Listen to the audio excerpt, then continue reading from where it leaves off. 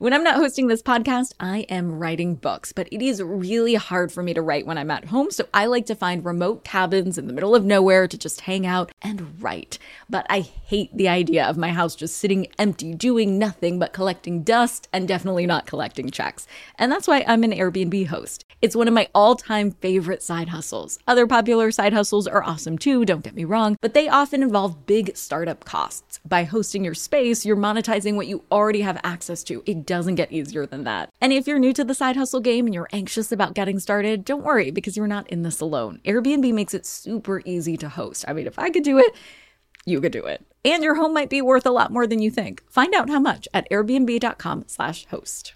Hey, Money Rehab fam. Before we start, I wanted to say thank you to all of you Money Rehabbers who have rated and reviewed the podcast. And because you, our dear Money Rehab listeners, are a huge part of the show, we're going to make you a literal part of the show today. And because it's weird to talk about myself, I'm going to have Mike, one of our amazing producers, do it instead.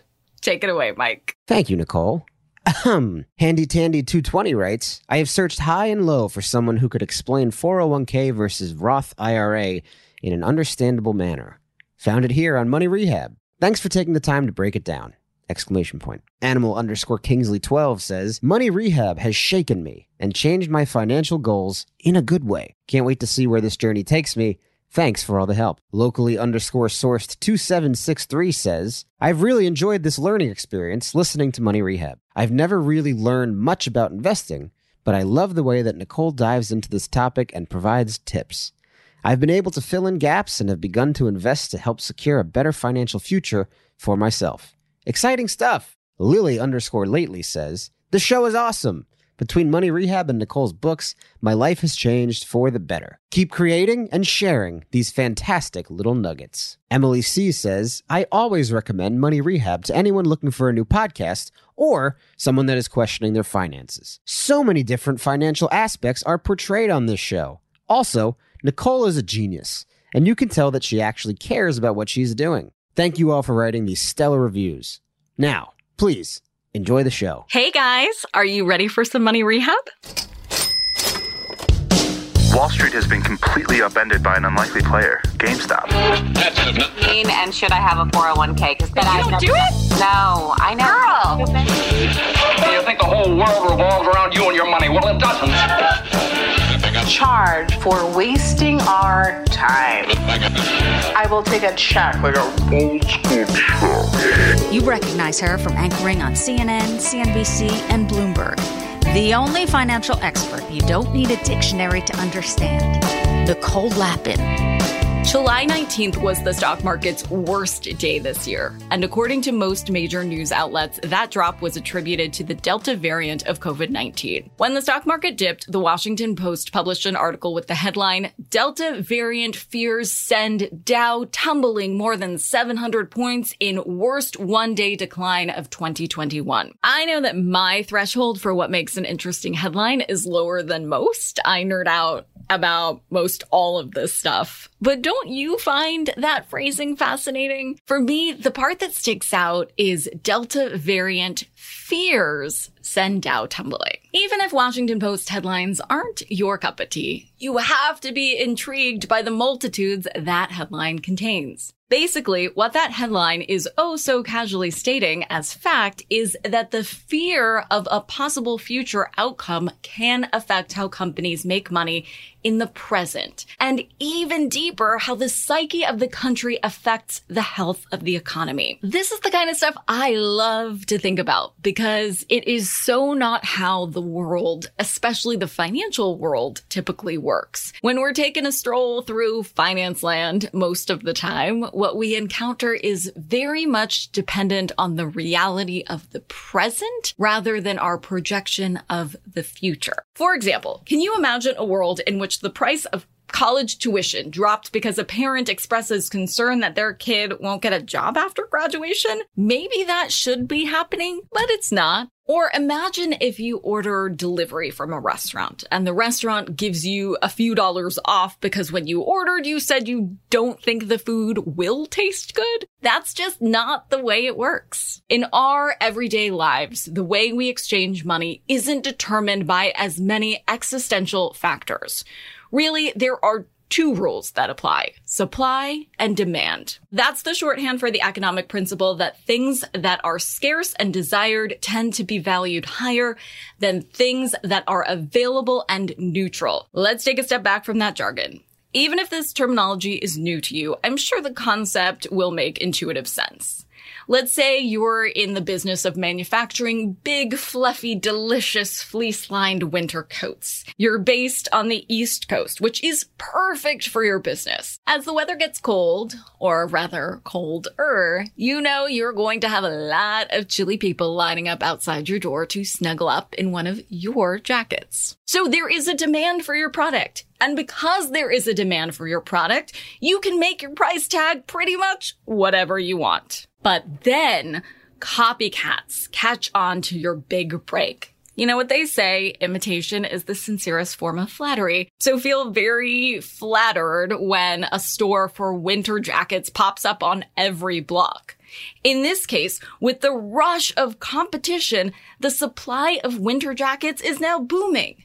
Therefore, all these East Coast popsicle chilly folks looking for new winter coats have more choice, which means they might not choose you. So to win them over, you will likely need to slap a smaller price tag on your product so that you can get an edge over your competition. So in that scenario, the demand was stellar, but the supply was sucky. But the scales don't always tilt in that direction. In fact, they could just as easily go the other way. Hold on to your wallets, boys and girls. Money Rehab will be right back. Now for some more money rehab. Let's say that after a few months of trying to compete with the winter coat newbies, you say, screw this, the East Coast is too saturated with coats. I'm gonna pick up shop and I'm gonna move to the other side of the country where I don't have to worry about excess supply.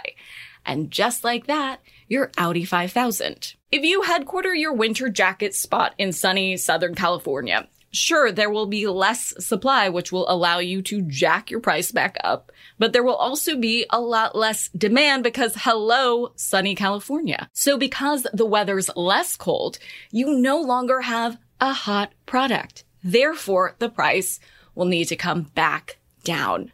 And this is the opposite situation as before, right? Stellar supply, sucky demand. Within the system of supply and demand, there's a money paradigm I want you money rehabbers to look out for. If a company is selling a type of product with limited supply and increased demand, the company has the upper hand over the customer and can call the pricing shots. But if a company is selling a type of product that's readily available and there is low or even steady demand, that's when us, les consumers, call the shots on pricing. Okay, so here's where it gets fun, or really, really fun. This is not just a financial trend. It's also true in social behavior, where instead of looking how price is affected by supply and demand, the variable is something more human, like attention or attraction. For example, do you have a secret talent? Let's say you were an excellent juggler. If you go to an average social gathering and you whip out 8 oranges and you start juggling said oranges, you, my friend, will be the belle of the ball. The supply of fellow jugglers in just an average social gathering is probably slim to none, but there's a demand to be entertained. Therefore, you, the provider of the entertainment, gets the group's undivided attention. No one will be able to take their eyes off you or the oranges. But if you pull the same citrus trick at a circus convention, you're probably going to split the audience with about a dozen other jugglers. Because while there's Perhaps the same demand to be entertained, there's now a whole pack of orange juggling jugglers, so you no longer have the same market cornered. Bet you didn't think you'd get a lesson on juggling today. But Wall Street is basically a circus. So in the world of money, you should be prepared to juggle some lessons and meet some clowns. Anyway, you get it. Supply and demand. They rule everything.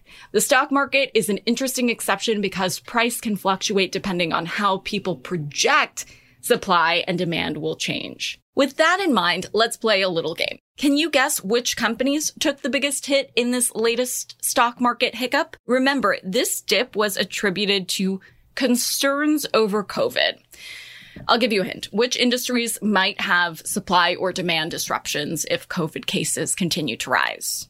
You thinking travel? Yep. According to the same Washington Post article, Carnival Cruises dropped almost 6% and United Airlines dropped 5.5%. Oil prices also fell. Brent crude, the international oil benchmark, dropped almost 7%. So investors are always trying to project supply and demand, and therefore the stock market becomes very sensitive to factors that may feel totally out of left field. For example, the weather.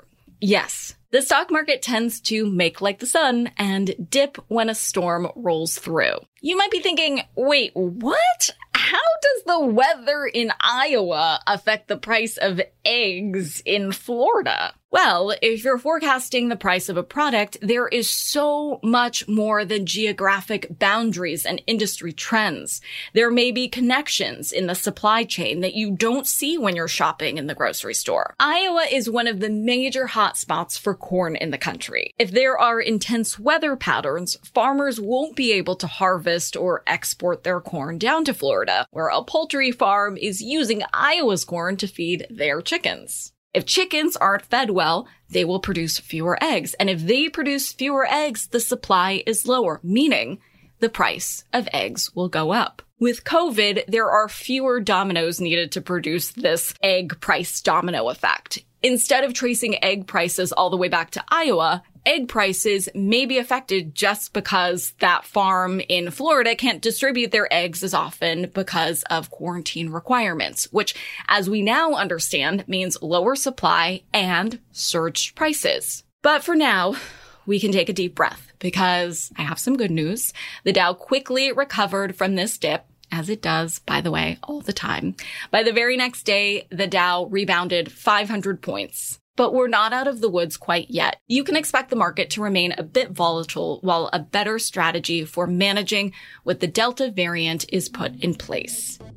For today's tip you can take straight to the bank, if you've been getting your investing on and you're feeling confident about handpicking some companies to invest in, think about the supply chain before you invest. What do you think will change in the next 5, 10, 20 years? When you read the news, put on your money rehab lens and think about how events in the news will affect the stock market. Is the government going to dedicate more funding to a certain industry? Is there new legislation banning certain types of products? How might that affect the companies you want to invest in? And before you close out of your news app, don't forget to check the weather. Money Rehab is a production of iHeartMedia. I'm your host, Nicole Lappin. Our producers are Morgan Lavoie and Catherine Law. Money Rehab is edited and engineered by Brandon Dickert with help from Josh Fisher. Executive producers are Mangesh Hattikudur and Will Pearson. Huge thanks to the OG Money Rehab supervising producer, Michelle Lambs, for her pre-production and development work. And as always, thanks to you for finally investing in yourself so that you can get it together and get it all.